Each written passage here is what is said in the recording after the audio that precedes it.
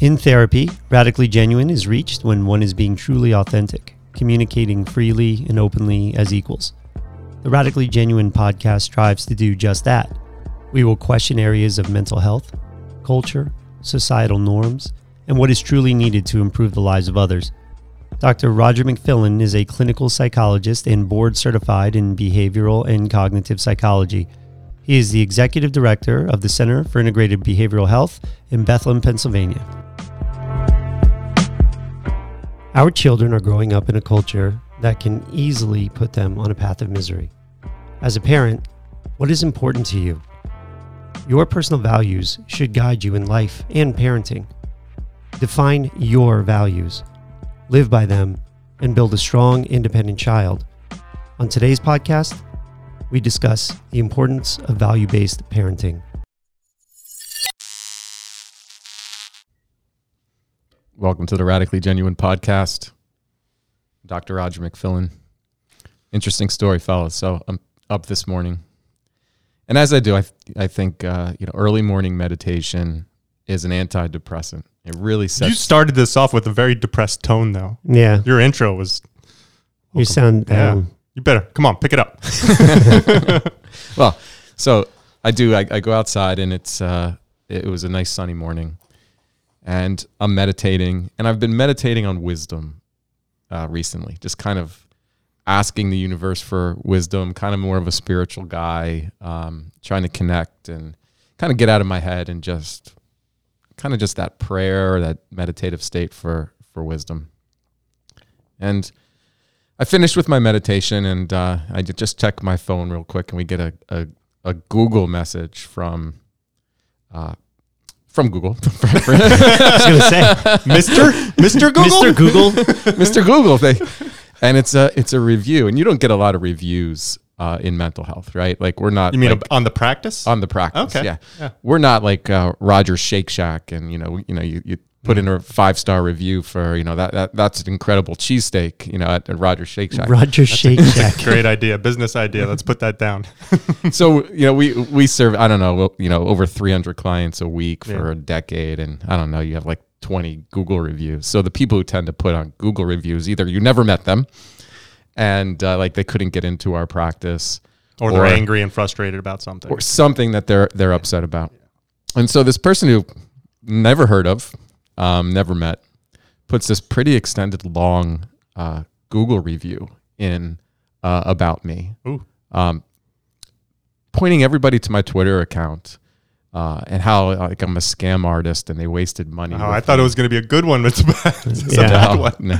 Like, look who this guy is talking about psychiatric drugs. And, I immediately had this feeling in my stomach, geez, somebody who I never met, never been a patient at our practice or patient of mine, has the ability to write out this lengthy review about something that's not true. Mm-hmm. And then I went back to the meditation that I had, which was for wisdom. Mm.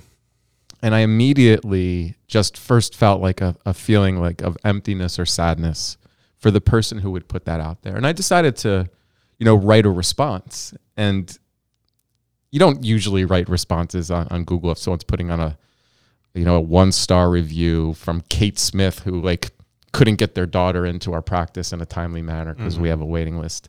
But this one I did. And, I referred everybody to my Twitter or to our podcast and how this is an ethical imperative on our end to talk about the risks of psychiatric drugs. Obviously, there might be some situations where a psychiatric drug can be an effective short-term response for some person, but we're at a practice who wants to share the information that we're learning now over decades and be able to provide true informed consent. But though some of the language that the individual used on the review was, if you need drugs to take care of your mental illness. And it immediately took me back to what we've been dealing with, I think, over the past couple of years, especially for young people.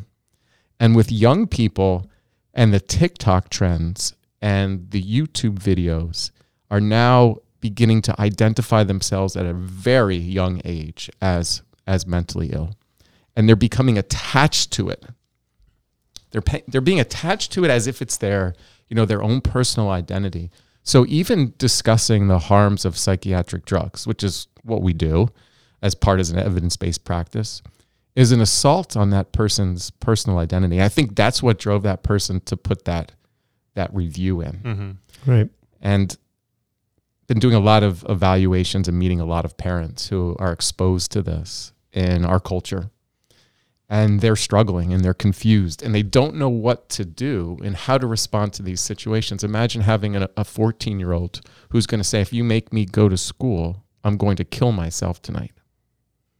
And so there's parenting with fear. And I needed to be able to have a podcast that talks to this, that speaks to this, about what the parents are going through. We know that this is a relatively new trend where these TikTok videos and the social media develops a community around those who are mentally ill. So that these teens have normal teenage thoughts, emotions, or struggles, or maybe they feel like they're on the outside of what is popular within their school communities, and they feel like they're struggling, and I think it's valid.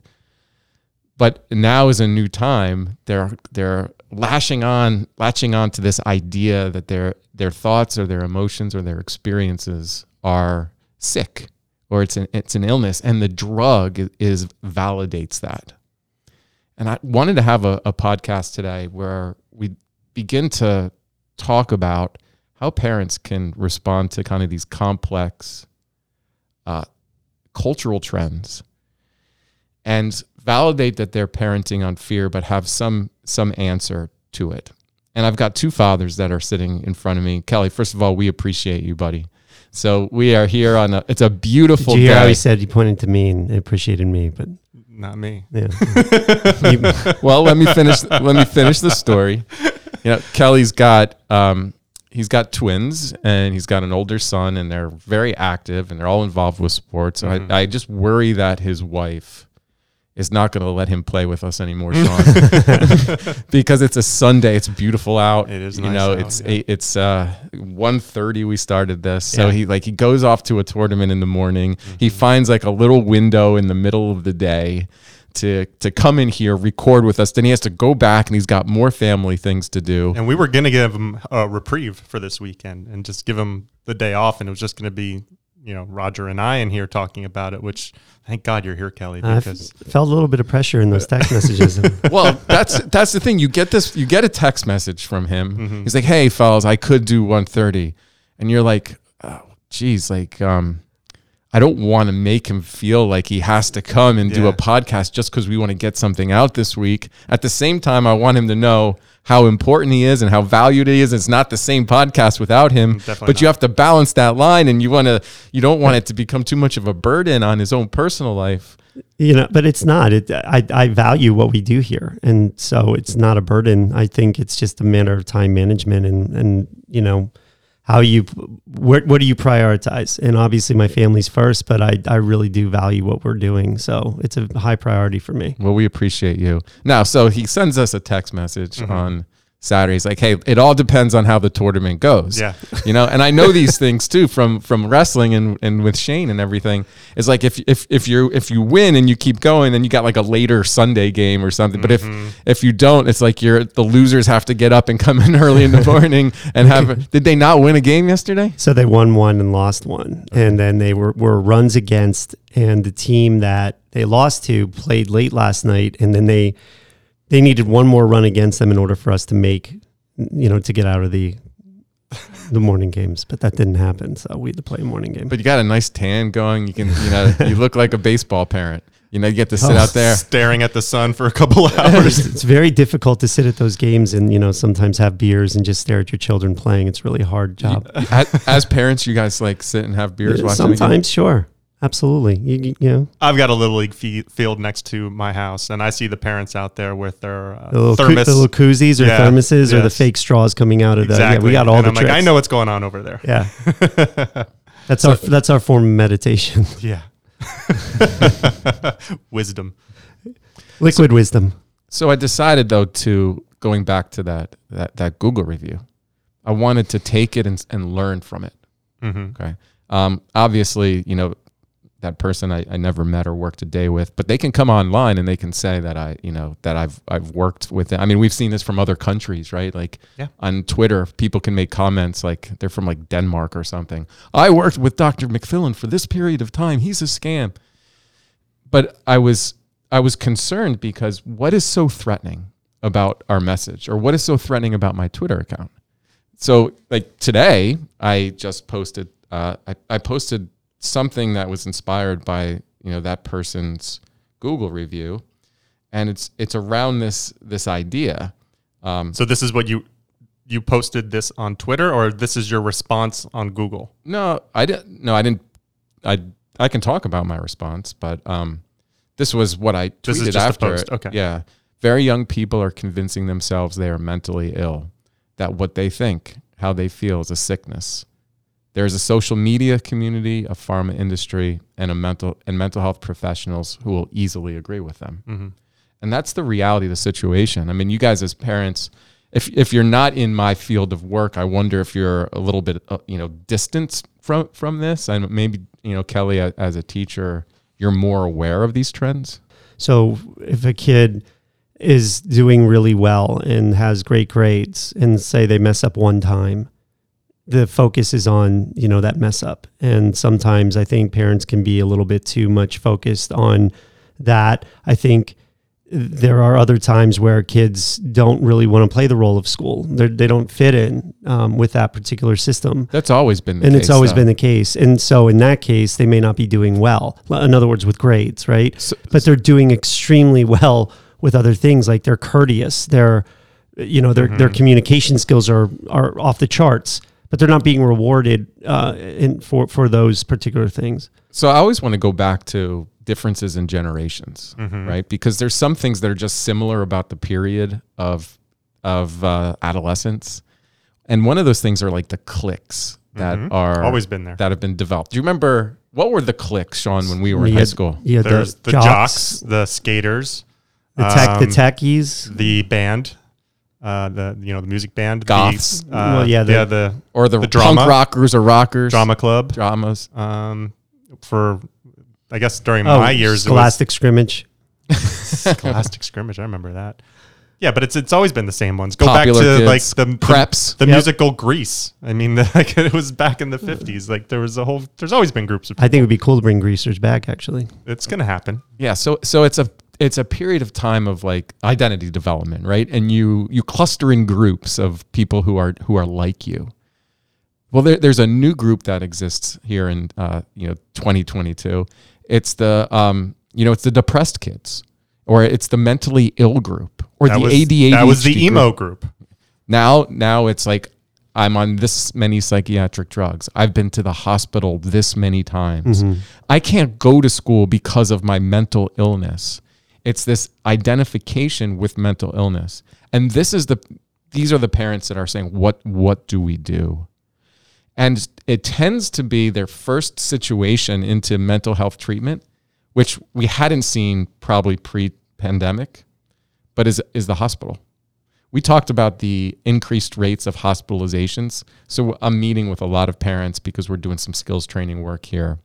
And their child, who has never seen a therapist or counselor, been in the mental health system before, their first experience is going to the emergency room and then being hospitalized because that teen says, I want to kill myself. Or that teen started to self-injure through cutting. Now, unbeknownst to them, that teen is immersed into this world where they're feeling connected to some people. Maybe it's from another country through a YouTube, or they're connecting on the internet, and they're self-identifying with similar traits of the people that they're connecting to or the social media that they're following.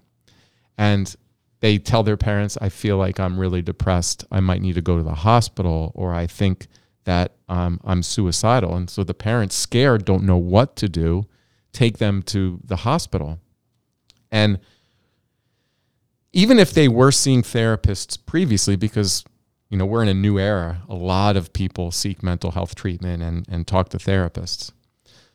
What would be typical normal developmental challenges have now been intensified into this new group of people who are like have this pretty severe major mental health diagnosis. They go into the hospital. What do you think the first thing that happens there? They medicate them. They're drugged, right? And the parents who are against this approach feel pressured or even bullied into the fact that this is it's the only solution. To not do it would be negligent. It would be ignoring medical advice, right? So they're seeing this psychiatric diagnosis, even though they just met their teen for like 15 minutes, as if there's some strong validity to it. And the frontline treatment is going to be a drug. And as if this drug is going to then like help them feel much, much better. And it's usually that's the window into hell. You know, you walk through that window, that initial drug, the teen is identifying with it. Rarely will it have any positive response. I think our science is going to suggest that more likely it's going to have a negative response. Even when you go to the drug websites, this has not been approved for children or teens. Yep. Warning, black box warnings. This could increase suicidality. And they talk about there's like a path that happens where the condition worsens and the teen falls more and more into despair. And with each subsequent drug change or increase in the dosage, they begin to lose their own child. And this might be a shock to some of our listeners. Maybe it's not a shock to a lot of people out there. But this is what a lot of us are seeing post-pandemic. I'm sure there was a trajectory of it started increasing, a few years before that. We've looked at the statistics. They're increasing. But now parents are in fear. They're afraid to be a parent because they're afraid that they can do something that can push them over the edge. And what is pushing them over the edge? Well, their child could die by suicide. Mm-hmm. And it got me thinking about how do we give advice in these situations? How do we begin to suggest effective ways of reacting or responding? And I immediately started to do some introspection and want to just talk about, values. We are in it's kind of like an expert culture. Do you guys know what I mean by that? People have access to so much information. They can read something and assume they know everything. Yeah. I mean, and I don't throw... That's what I do when I come into this room. I spend a good, 2 or 3 hours on a topic, and I'm like, all right, I know enough to come in and have a conversation. Mm-hmm. I don't know crap. It's like when you study for a test 5 minutes before, you're going to get 100. Yes. Yeah. I mean, you're a Google expert. I am a Google expert. I'm really good at search terms. The first 3 pages of Google, you're going to get some information. Yeah. But this expert culture is that American parents have, lost this sense of values and confidence in being able to respond to their children because there's so much fear provocation. You can go on social media, you can go on the mainstream news. It's always some fear porn that's going to try to provoke a parent about watch out for this or watch out for that, or your kid could be at risk for this. And you have so many people that are just parenting under fear. And so what is the antithesis to parenting of fear? And to me, it's parenting according to your core values. There has to be some principle in place for you to respond to challenging situations. And what I did, and I did this as part of one of the parent skills training groups that we're running here, is I kind of just reflected back on how did I raise my kids? I can say that now because I have 2 adult children. How did I raise them? How did I respond in very difficult times? Yeah, how did Tracy raise them? But that starts at day 1. I mean, you're talking about adolescents right now that are going through these periods of very common struggle, but now they have access to more drugs than ever before. But parenting starts at day 1. So how do you go about, what's the path that you take to prevent that 13 to 18-year-old range from going down a path that you just talked about with like hospitalization and the road to hell? And even if it's not to that extent, God forbid, hopefully a lot of people don't have to deal with these situations that many parents are going through. But even to, optimally respond to challenging situations to your kids, even if they aren't experiencing mental health crises, right? So I kind of reflected back on how did I make decisions? How did I respond and raise my kids? And I put down like 8 core values. And, Tracy and I, my wife, Tracy, pretty much, are on the same page with a lot of these things. Not always, because, you're raised differently. And Sean, if I go through a lot of these core values, you'll probably, agree with many of them, because I think, maybe we were exposed to them or raised in a certain way. It begins to shape you. But I also think with experience and growth, and as you get older and you learn more, and you're exposed to new ideas and new people, they begin to solidify or be shaped in different ways. So I thought a great podcast today is that I would kind of go through one by one these core parenting values and get your thoughts on it. And then also maybe just have a discussion today, you two as parents, whether you agree or disagree, or maybe some of your own values that are different. And we can identify some of those principles and allow those principles to guide your reactions to very difficult situations, because you're going to deal with them as parents. Now, they might be on a continuum from different levels of challenge or severity, but you're going to deal with alcohol and drugs and peer pressure and exposure to the internet and sex and aggression or violence or school refusal, or your kids are going to be rejected, or they're going to fail, or they're going to struggle. All the things that are normal part of living, it's going to happen, right? You can't protect your kids from it. Okay. Good idea for a podcast today? Absolutely. Yeah, let's do it. Okay. So I'm going to just start with the first one. I wrote, you have a responsibility to utilize your God-given talents to fulfill your purpose. Your life is meaningful. Okay. That is value number 1. Now, let me explain further on what that means. It means to me that, as you're my child, I love you. There's something about your life that has meaning and purpose. That means you've been blessed with certain privileges or opportunities or talents. It is up to you to be able to utilize those talents to the best of your ability. And so for me, that has always shaped this concept of hard work. That whether it's school, or whether it's sports, or whether it's around our home, you have a responsibility to work hard. Now, that's based under the premise that your life is meaningful. So if you're talking about being protective against later mental health conditions and suicide, I tell parents, listen, your kid is not going to end their life because you made them go to school. That's not why somebody ends their life. Now, someone might end their life because they're in such intense emotional pain, and they might not believe their life has any meaning or purpose. That could happen. But if parents, they can't parent in fear. You have to communicate to your kids that their life is meaningful, and that means doing things that are difficult to achieve that purpose. There are people that don't find their purpose until they're in their 30s and 40s. It's very common for a young age to feel like you're directionless, right? I mean, think back to Kelly when you were high school, college.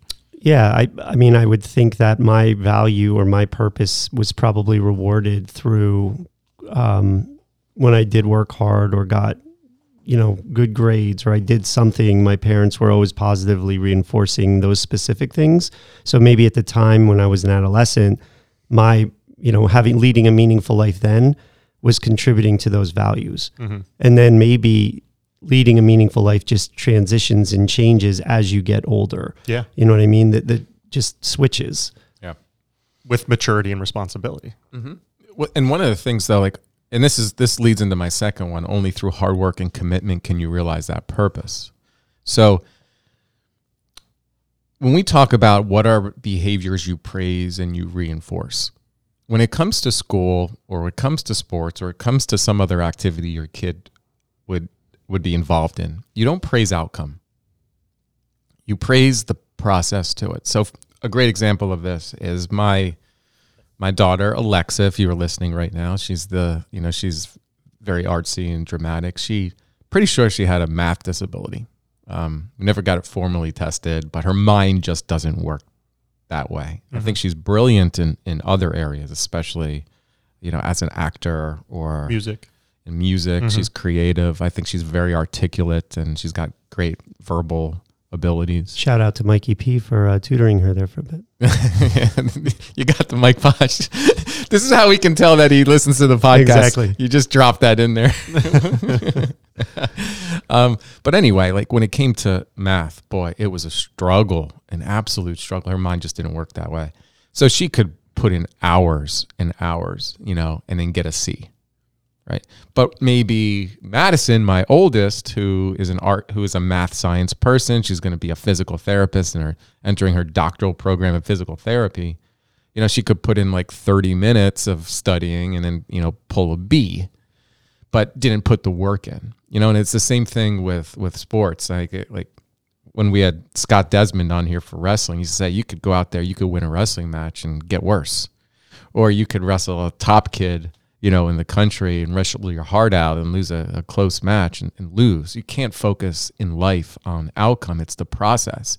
And since you're always going to, you're going to fall down, you're going to struggle. If you're going to build this resiliency in life and then to see it as opportunities, then you have to just talk about the process as parents, and you have to reward the hard work and the effort and be attentive to that, not necessarily the outcome. That doesn't sound that difficult. So why do you think that's difficult for parents to do?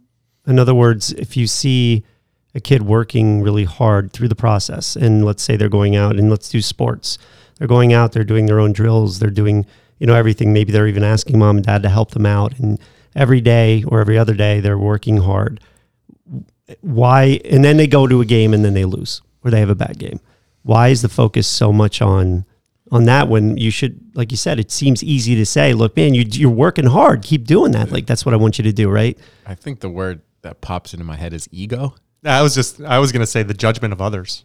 Fearing the judgment of others. Yeah. Oh, that's interesting. So like a grade is given to your child, and then all those other kids or teachers don't see really maybe the effort that was being put in at home towards studying, or the additional time in a batting cage swinging at pitches with a parent trying to get better.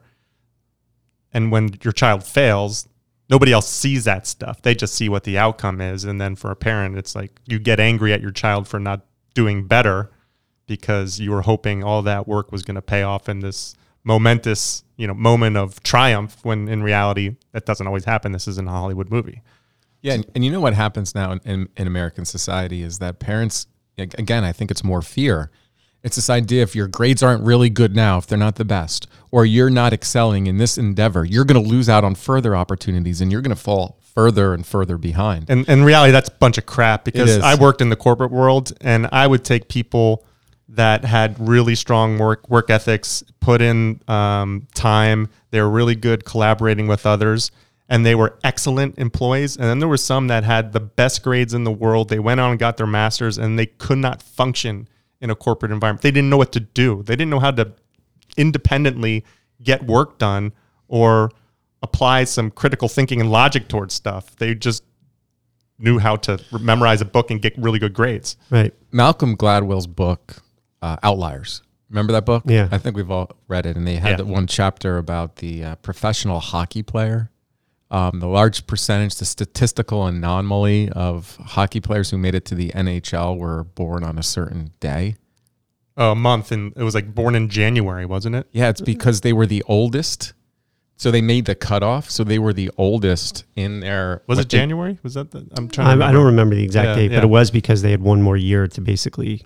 Yeah, it was about maturity, right? So if you're the oldest on a team, you're going to stand out. Maybe you were physically more mature. But then what happened was, at least in Canada, is they get plucked from their local systems into the kind of that national system, and they'd be exposed to the best coaches and the best training. And then, so it was a statistical anomaly that they had an advantage. I think a lot of American families think about stuff like that. Like it's about that advantage, and you're trying to get the advantage. You feel like you're falling behind, or the kids might be falling behind if they get this great in a certain course, or they like don't have a great year in sports, or fall behind, or don't make this team, or they're not the lead in the play. Like parents are just so much more fear-based and involved.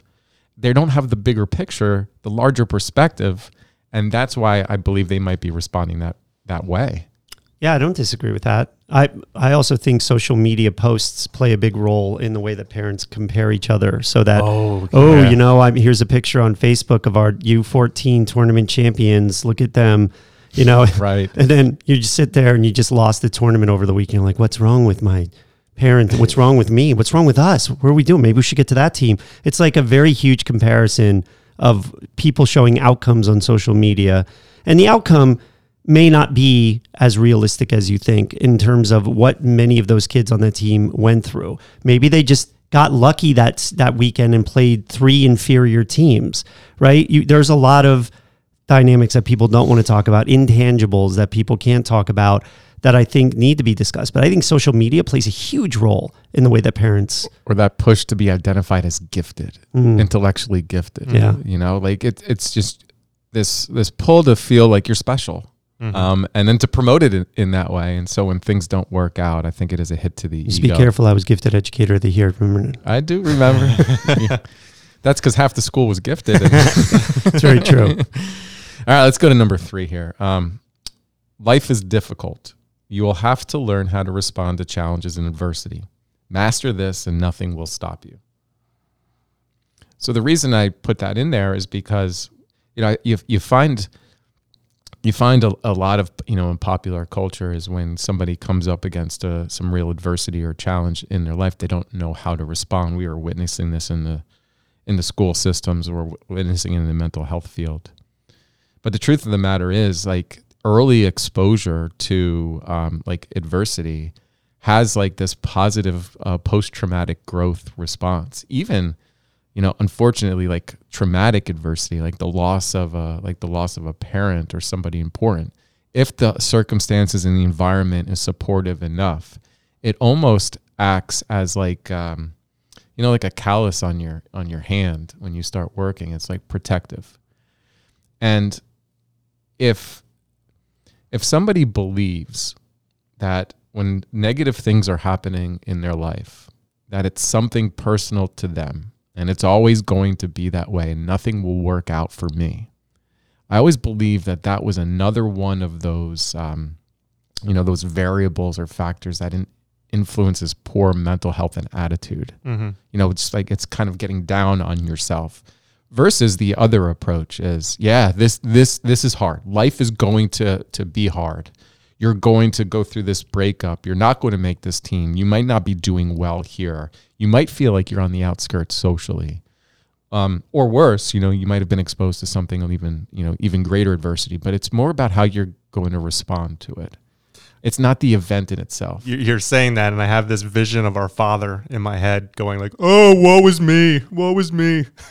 Anytime that we were young and like complaining about something, it was just like, that was repeated to us. Woe is me, woe is me. Yeah, exactly. Right. And now I think, you know, there's this idea out there that like, you know, anything that's really hard or difficult or painful, you know, it gives you kind of justification for responding maladaptively, or, you know, missing school that day for your mental health, or even worse, like asking for some accommodation, or using it as a reason to send an email off to the principal of the school because of the way that the teacher graded that particular, you know, test or that assignment. It just feels like we're kind of mentally softer. Have the roles flipped, because back then, and so what you're saying, my dad did as well. And now the role used to be toughen up, get over it, move on. Things happen. This is going to happen. You have like 10 minutes to be angry at it. Then you have to wake up tomorrow and stop. Right. And then other than that, now I feel like the parents, they feel that their role is to protect and keep them as far away from those types of challenges as possible. And we talked about this before. I'm going to say it again. Lawnmower parenting. Cut down all the problems and trim all of those weedy problems away so that you never have to deal with them. I believe that's where we're at. And I think the intention was progress. I think there was positive intention here, if I can kind of pull something from Sean, where it's trying to create a better environment for children, where you're more, adults are more attentive to their emotional experiences, and we're trying to kind of protect them from some degree of hardship, believing that can have some positive impact on humanity, right? Like humanity is better if everyone is more caring and loving and compassionate and treat people well. And so you develop these programs and these ideas around kind of maybe building that. But boy, it just kind of goes off the rails when kids are unable to tolerate the normal failures and struggles and adversities of life. And then you realize as they get older that they're in no way are they prepared to deal with a world that's competitive, a world that has expectations, and no one's going to save you. No one's going to protect you from it. Here we are, where we have major universities surrounding us. And we have, I've talked to college professors who say, I still get emails from their parents complaining about That's grades. Ridiculous. Yeah. You're talking about a 20-year-old. It's just yesterday, my wife brought up, just in the last 3 generations, she was comparing the role of fathers in parenting of children. So go back to my grandfather. He wasn't even allowed to be in the room the day that his children were born. And when the child was born, it was go out and celebrate with your friends, get drunk, and then cigars. Yeah. And then you go to work and you're never really around for the children growing up. And then the next generation was parents being a little more involved with things like sports and getting involved in clubs and things like that. And now you have me, my generation. I'm working from home, most of the time. I've been there every day of his life. I have a relationship with him. He's going to be turning 2 this summer. And we have now an opportunity for children to grow up with both the mom and the dad heavily involved in raising them. And it's going to be interesting to see how this all plays out, because I have a tendency to do things a certain way, and she has a tendency to do things her way also. And being in this room and hearing these challenges and these struggles, like I'm always riding that line of wanting to protect him, but then also jumping in and saying, hold on, let him do this on his own. Let him try and do this, knowing that he could hurt himself, but he's not going to kill himself. He needs to feel that moment of like falling down on his knees or stumbling and getting hurt safely, if that makes sense. Well, no, I think that's the most logical thing. Because if we're raising children to become independent at some point, and for whatever reason, the arbitrary age of 18 is used, but right? So by that point, they should be able to do pretty much everything on their own as a young adult. I don't really see that at the high school level. For example, there are still a lot of students who can't function or think for themselves. They're fearful to leave the high school. It's the most exciting time of their lives, and this is the first year I think I've seen people being fearful, not sure what they're going to do, even though they're going to college. What does that look like? I don't know why things have changed, but I thought our role as parents were to raise them and love them, but to then get them to the point where they can be independent. You know what this makes me think of? This metaphor of teaching a kid how to surf. Oh, that's a good one. When I moved out to California, I wanted to learn how to surf. And that's actually how I met my wife. She taught me how to surf. She was surfing, we were working together, and I was like, all right, I'm going to cling on to her, and I'm going to take advantage of her opportunity, take advantage of her. Choose your words carefully with this story. When you know somebody who surfs, then it's your immediate in to a group of people that you can socialize with, be in the water with, because surfing is fun when you're in a group. Okay. So I wanted to learn how, and I realized that there's 2 camps to surfing when you're learning how to surf. And in kind of that South Bay area of California, everybody gets their wetsuit, they get their surfboard, they have a leash, and they're learning how to sit on the board, to paddle, arch your back. But everybody has a leash on, and it becomes chaos at the beach because there's all these people like myself that are learning how to surf, and they're trying to catch waves, and they crash into one another. Boards go flying. People get board shooting at their forehead, and sometimes there's bloody noses and things like that. It's a little ridiculous. And then you go down towards the bigger surf communities, towards like San Diego, where the waves are much longer, and you can have a more mellow, long ride, and they have longer boards. The parents teach their kids how to surf without a leash. And the reason why is because they want their kids to have more control over the surfboard. And it's not just about catching the wave and riding it and then bailing out. You need to learn how to control it. So a lot of the parents, especially the old school ones, with no leash, and the kids, they would go out for the first couple weekends, and then they wouldn't control their board, and then the wave takes their board away from them, and then they have to swim basically like 50 to 60 yards back into shore to grab the board, and then you have to paddle all the way back out again. Whereas in the South Bay, Los Angeles area, where it's beach breaks, you fall off your wave and let your board go flying, and then you just grab your leash and pull it right back. So it's almost like parenting, right? There's two styles. Do you want to have a leash around your kid and just keep pulling them back? Or you want to let them go, let them have their struggles, and then learn how to surf? And there's the people that would see these kids out there without a leash, and they'd start yelling at them like, where's your leash? You're putting the rest of us at risk. You're going to have your board. It's going to fly in my forehead. But those kids were great surfers. They had control over the board. They never let it go. Right. It's just kind of an interesting metaphor about parenting. And that's where I'm at right now with my son, is like, how much of a leash do I let out or have no leash at all? I'm kind of a guy where I need to have some leash. So the majority of parents are probably the leash parents, right? And so, Well, it depends on how tight that leash is. Yeah. So here's my metaphor. I say, like, when you're raising a teenager, it's like learning how to walk a dog, right? You want to have the dog have enough room on the leash to be able to kind of explore, learn how to walk, go into the grass, go to the bathroom. But if they dart into traffic, you got to pull that back. Yeah. So as parents, you have to be able to pull that leash back on your own kids when they're about to do something that's dangerous or harmful, because, you know what, as I'd say, my kids, all teenagers are brain dead. Well, actually, this might be inappropriate. I wasn't sure where this conversation was going to go today. So I queued up a video. It's actually a Dennis Prager thing that I thought of just today when I came, right before I came in here. And I'll tell this story, what made me think of it.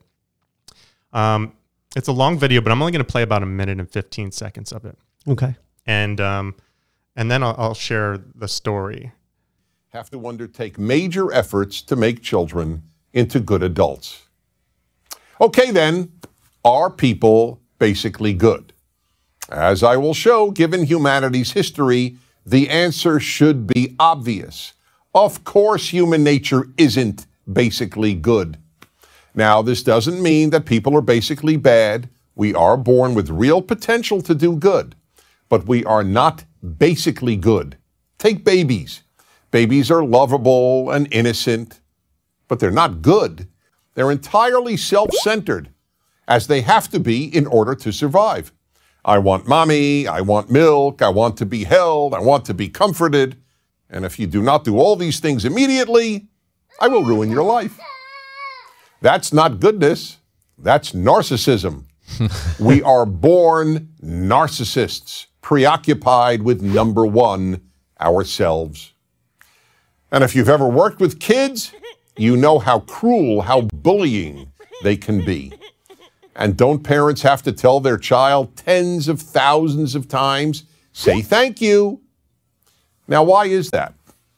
If we're naturally good, wouldn't feeling and expressing gratitude come naturally? And then there is the hysteria. So I'll stop it there. And here's what made me think of that. I was sitting down to eat. My child was having his lunch, and he's eating his food, but he's learned how to manipulate. And he came over to me, he saw I was eating something, and he wanted what I was eating, and he comes over and he goes, hug, hug, hug, hug, because he knows I'll pick him up. And if I pick him up, he'll grab the food that he wants, and then he'll go off my lap and walk away. So, and I I remember watching that video because Roger called me out in this room and said, This is your weakness, Sean, is you think there's good in everybody, but not everybody's good. Like and I kept on saying like, yeah, I think people are inherently born good. And then I stumbled upon that video like months ago, and then this popped into my head. Yeah, I don't think. I think it's just a bad example with what he's talking about children and being narcissism. I think what he really meant was throughout the course of history, we see evil. Well, evil exists. Yeah, but a child is born caring about only themselves. They have to learn how you need, as parents, you need to values. You need to instill those values in there. The respect for others, the gratitude. You can have the independence. You can have the curiosity. You can put all those things into your child, but you have to foster it. Because if you just let your child out on their own, they're going to continue to be a narcissist. They're going to be spoiled, and they're going to care only about themselves. And how often do parents, even through teenage years, still treat them like they're an infant? In other words, they give them whatever they want, whenever they want, as soon as something's wrong. And I think that could be a potential problem in our society. Sure. Yeah, I think you do have to learn that the world does not revolve around you. Yeah. And that's really important. And if parents are constantly rescuing kids from natural consequences, and natural consequences are so important, right? I mean, that's the learning to surf. If you lose your board because you don't have a leash attached to you, you're going to be really, really focused on controlling that board. Yeah.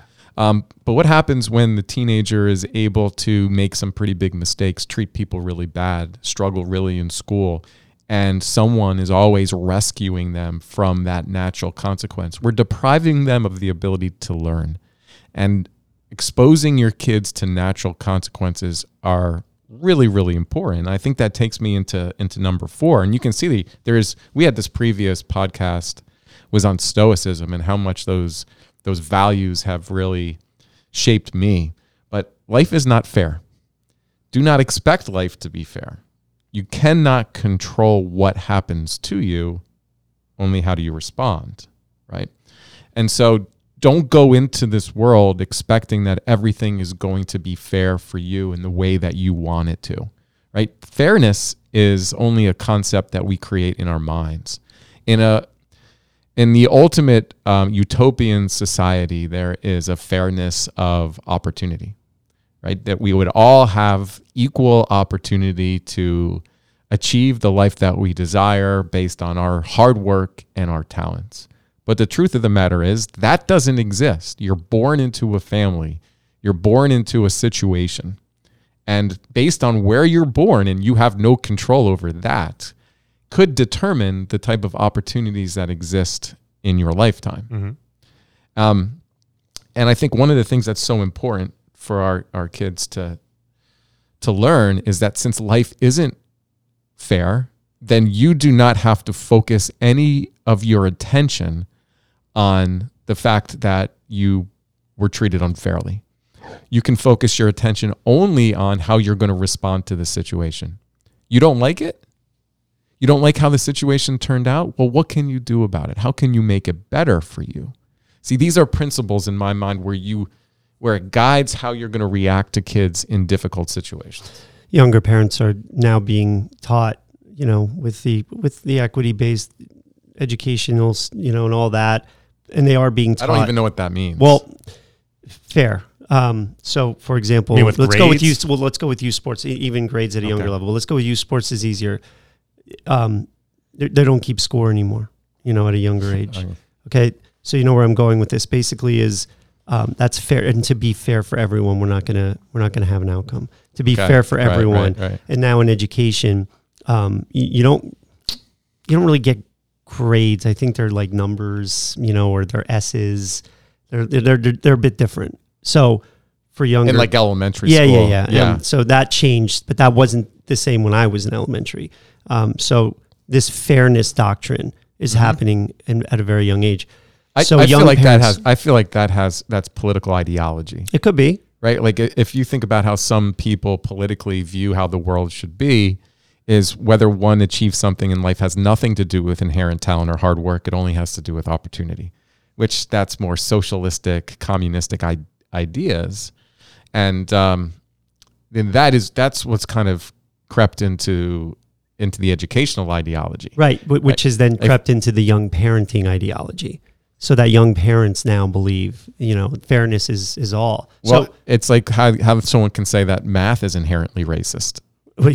yeah, Right? Is that you can take a look at who does well in math, and you can compare like ethnic groups or racial communities or socioeconomic, and if someone's doing well and perform, is more likely to become an engineer or in math, then you can just say, well, there's an inequity there. correct. Other than understanding the process about what would lead somebody in those families to be math proficient. Because you can look at different cultures and different family environments. Sean and I grew up in sports environments, and like these extracurriculars were really important. So we kind of raised our kids in a similar way. I know, Kelly, you're doing it as well, along with doing well in math in school. But you'll see other cultures and communities, like from, since you're like 4 or 5 years old, you're playing an instrument and you're doing math tutoring, right? It's like, what do you believe is going to lead to having success in life?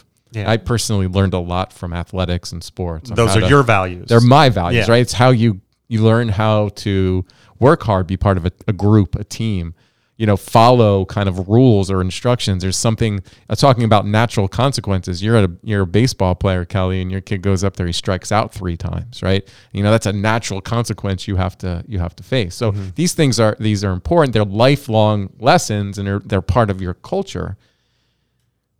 But that influences, who you are going to be as an adult, how you shape that. It's not like we're randomly, left to whoever gives us a break, whether we can become successful in this world. There's a lot of attributes that we have to learn, and there's a lot of things that we have to learn in order to be successful. Mm-hmm. Hard work being one of them. Yep. I think what you said made me think of my wife's side of the family, and the most important things for them are education and music. So she told the story about her grandmother, that whenever her children or grandchildren graduated from a university level, their picture would go up on the wall. Getting your diploma in high school is like nothing. Don't everybody, it's expected, you must graduate from high school. But if you really want to be up on grandma's wall, you need to keep studying and go on and maybe even get your doctorate in something, because that's when you really attain a certain status in her eyes. Education was always important because that's what progresses their family from being an immigrant from China to Thailand, and upward then from mobility. Thailand, it's about progress, right? And I think back to my wife's father, who came to this country and was living off of $200 a month.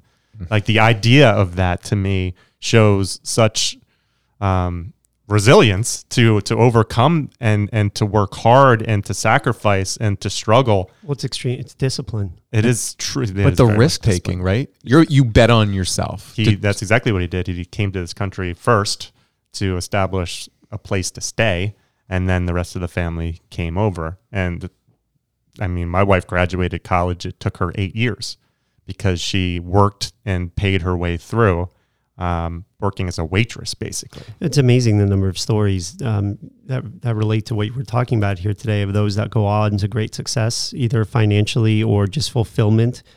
And most of them came from adverse backgrounds where they had to, struggle. So, yeah. Yeah, it actually makes me think that if you are born into, with a silver spoon in your mouth, and your family has already achieved that, I don't know if that's a better life. I think statistics or some type of data analysis would show that people who come from that environment are probably miserable to an extent because they have no purpose. Exactly. Like, there's something about driving yourself to be able to have the life that you want, or the freedom. And there's I think we live for our kids in a lot of ways, like being able to provide them opportunities that we haven't had, like that serves us, every day to work hard and do different things. And you almost rob that generation of that. And listen, the purpose of life isn't materialistic kind of good, anything that's material related, because, in that respect, we'd see people who win the lottery would have higher ratings of quality of life, but God, I don't know if you've seen some of these studies. Like, there's a large percentage of people who just go broke. Yeah. It's almost like they give it away. Mm-hmm. You know, if you don't earn it, there's something about it, you know? And then I think the people who are, you know, there's a lot of people who are really, really wealthy. You'd never know it. That's why I love the story about Warren Buffett, because his children had no idea who he was and what he was doing. And Lived how on like much a ranch. Yeah, you know? because he's a humble, hardworking person who loves what he does, and he's generated just enormous wealth. And he saw the harm that it has done to other generations that became rich, and he refused to, you know, really provide that or just pass it over to his kids. I think he gave him X amount of dollars because he's like, this is all you'll need. His wife makes him budget every morning for breakfast still. I saw that little clip on him. Yeah, So, yeah. yeah. Now I'll go on to the next one. Treat others with respect and dignity. Be strong and stand up for those who require your assistance. Help others, be kind. Yep. Kind of a universal kind of life principle, right? And again, I do believe there's somewhat of like this karmic influence that exists. Like if you treat other people with dignity and respect, then you're more likely to get that back to you in your life. It's kind of like this paying it forward. I think human beings at the very least just deserve some dignity and respect, unless, you know, obviously, you know, they're not treating others with the same dignity or respect. And then you have a responsibility to stand up for those who are struggling. Mm-hmm. I have a great story when we went out to eat like last year, and we don't take devices out to dinner as best as we can because we bring books, and usually during the week they have to read a certain amount of page, like a half hour or an hour every day to earn the time. Then we call it Free for All Friday because then they obviously would want to play some games, but they have to earn it. So when we go out to dinner, it's just us. Sometimes they'll bring books, or they'll bring like Clue, or they'll bring like other games. And this waitress was serving us, and we make sure that the kids always say, thank you, please. Just it's common stuff. If they don't, I remind them. And sometimes I'll forget, and then my youngest will remind me, like, you didn't say please, Dad. I'm like, all right. But she comes back up to the table afterwards, and she's like, you know, that's really refreshing, and just these kids are awesome. Thank you. And I'm like, why? I'm like, really? We don't always see that at home, but thank you. But she goes, no, it was just, it's nice to be told, you know, thank you and please, even though they're repeating it, and especially by younger individuals. I actually feel like that's going away a lot more. The simple respect and courtesy that you can teach your children. And it's not hard. It's just a reminder. And, you know, why not do that? Why wouldn't you do that? Why wouldn't you want your children to be respectful in any situation? So yep. So I think that is absolutely necessary. Here's what's difficult, though. So, and I added this onto the value. It is be strong and stand up for those who require your assistance. Help others. Be kind. So it's like when you're growing up in school, what if somebody is being bullied?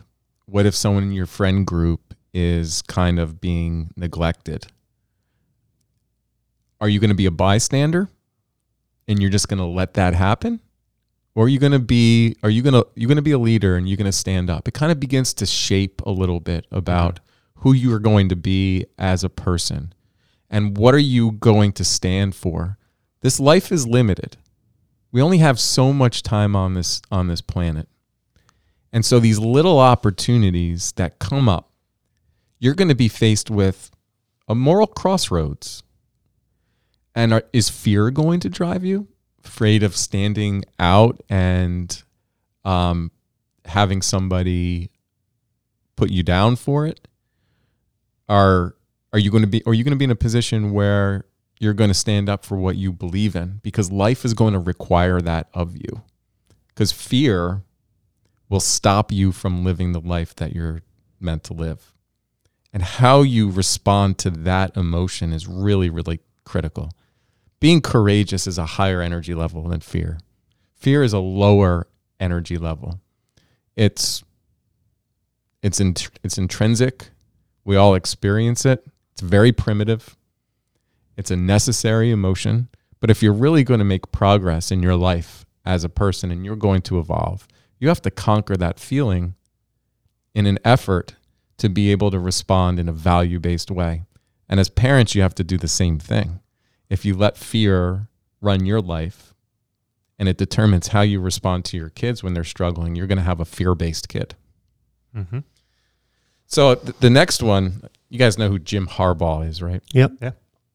At the time, I think he was the head football coach for the San Francisco 49ers. Now he's the head football coach at University of Michigan. And I heard him telling a story. It might have been about his own father, where or somebody in his life said, "Approach this day with a passion and enthusiasm unknown to mankind." And I loved it. So my kids were young when I heard this, and I would drive them into their elementary school every day. And when I would drop them off, I would say, "Approach this day with a passion and enthusiasm unknown to mankind." Say it every single day. Now, that was just, I think for the most part, that was my two youngest, because my other one was a little bit older. She might have been in like high school. So my number 6 core value was approach this day with passion and enthusiasm. Embrace this day regardless of how you feel. Each day is a gift. And that's where our parents are struggling with their teenagers. It's because the emotion that the teenager has experienced runs the show. Yeah, and it affects the entire family, right? Because they're walking on pins and needles. Because they're afraid. Yeah. I say this to my kids, and it's not, this is from a psychologist standpoint, right? This is going to come off as a bit cruel, but it's not meant to be. And when I explain myself, you'll better understand what I mean. I'll say, the world doesn't care how you feel. And that's usually when they're complaining about something, or they're not in the mood to do this, or not in, the world does not care how you feel. This is true. The world does not care. We do care about how you act, how you respond. It is not a justification to treat somebody poorly. It is not a justification to not do the work that's needed. It's not a justification to take a break from your responsibilities. It's not a justification to take the easy way. The world doesn't care how you feel. Now, I don't approach my clients like that, because that's my job in that situation is understanding how they feel. I care very much how they feel. But the lesson to my kids is each day is a gift. Even if you feel horrible, do the things that are necessary, that you're responsible for, and that are tied to the life you want to have. Right? So we don't skip school or skip practice or don't do our chores, or because of how you feel, it's no reason to talk to your mother or your father or your sister in a certain way.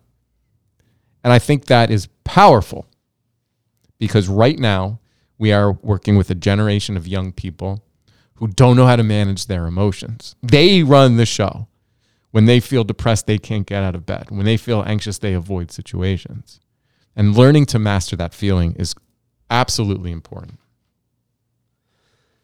What do you think about, I agree wholeheartedly, but when they're adolescents, and let's say they are running the show, is there a capability of a parent listening to this podcast right now saying, I really want to make that change?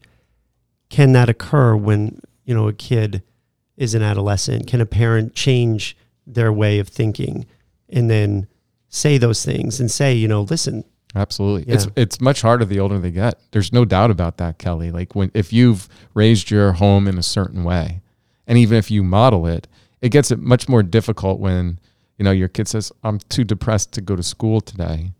And now you're saying, hey, it sucks. I know you don't feel great, but your life is important, and you're going to school and you're going to deal with this, right? Because you haven't necessarily kind of lived that. And if their emotions are out of control and they're yelling or screaming, they handle emotions in a really ineffective way, and it's allowed in your home, and you're even scared of your own kids, it makes it, that much more difficult. But I believe, everyone can learn. Mm-hmm. Next one. Yep. I got 2 more here. So we got 7 and 8. Don't lie. Your words matter. Follow through on commitments. Be trustworthy and accountable. I mean, again, more, I think, simple life principles. Your honesty and your word matters. And if you're not accountable and people can't trust you, then you're not going to be somebody that people are going to look towards in moments. You're not going to be the person that you're going to turn to when somebody needs you. It's going to affect your relationships. It's going to be very difficult to have strong friendships, strong romantic relationships.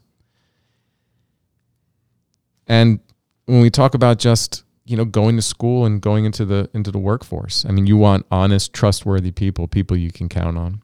And that's things like if you decide what you're going to punish as a parent, one of the things you have to be able to follow through on is lying. Mm-hmm. Lying is just not something that's allowed in your home. Yeah, when you lie, your life is miserable because it's so hard to keep track of your stories, right? Yeah. So if you want to make your life easier, just be honest. Always tell the truth. And it's so easy to recall what happened because you've always told the truth. So you're just like, okay, this is what happened on that. So I'm just going to say exactly that. And you know what? That's exactly what you said last time. Yeah, because it's the truth. and you know why people lie the most? It's usually out of shame. It's like when they've fallen short or did something wrong or they're hiding something or keeping something. And then lying just creates more shame, right? It's just like building shame upon shame. It's a horrible way to live. And since we're all human beings and we're all going to, fuck up and make mistakes and we're not perfect, we're fallible. You admit that, other people feel safer around you. Mm-hmm. My father-in-law, he's got some good wisdom, and he used to say, lies don't age well. That's perfect. And the final one, apologize when you make a mistake and learn from them. Yeah, absolutely. When I make a mistake, I will apologize. It hasn't happened yet, but when it does happen. So why is apologizing so difficult for people to do? It's admitting you're wrong. Why? That shouldn't be that difficult to do. Like, we should be embracing the fact that, listen, I was wrong. Well, there's the shame and there's the ego, right? This goes back to our earlier conversation today about why do parents respond about the outcome, right? If you kind of grow up and thinking that, there's this perfectionistic standard for so many things, and you're not attentive to the process, that leads to the positive outcome, like failing, making mistakes, falling short, where you get stronger and you get stronger. Well, every time something doesn't go your way, you feel deep shame about it, like it's not supposed to happen. You lie. And you hurt somebody's feelings. You're not even strong emotionally enough to be able to say you're sorry, because you cannot even admit that you're wrong. I mean, this is what we're seeing when, parents are fighting grades in college. It's the intolerance for those mistakes, for not being good enough. And boy, like, how about a conversation today ends on the fact that let's build tolerance for being human, right? We're losing connection with being human. And it goes back to a teenager identifying themselves as mentally ill, right? Because that's some justification for their own beliefs that what they feel or how they live is so different from what is the norm. That's a window into their soul. It's a window into the idea of how they view what they're experiencing. And that's a shame, and that's abuse, in my opinion, because you can easily reinforce that for a young person by telling them their experience, invalidate their experience, invalidate their emotions, the way they think about their life. And instead of using it as an opportunity to learn, and instead of supporting it and saying, hey, there's a process here in order for you to live the life you want to live, you immediately begin to label it and drug it.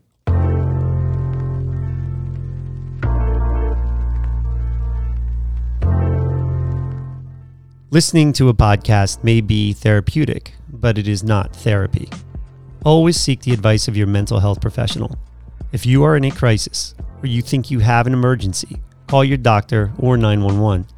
If you are considering suicide, call 1-800-273-TALK to speak with a skilled, trained counselor.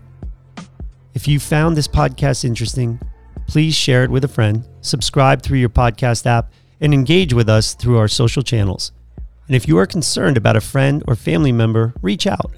The 6 magic words, "I was just thinking about you," may make their day. Thank you for listening.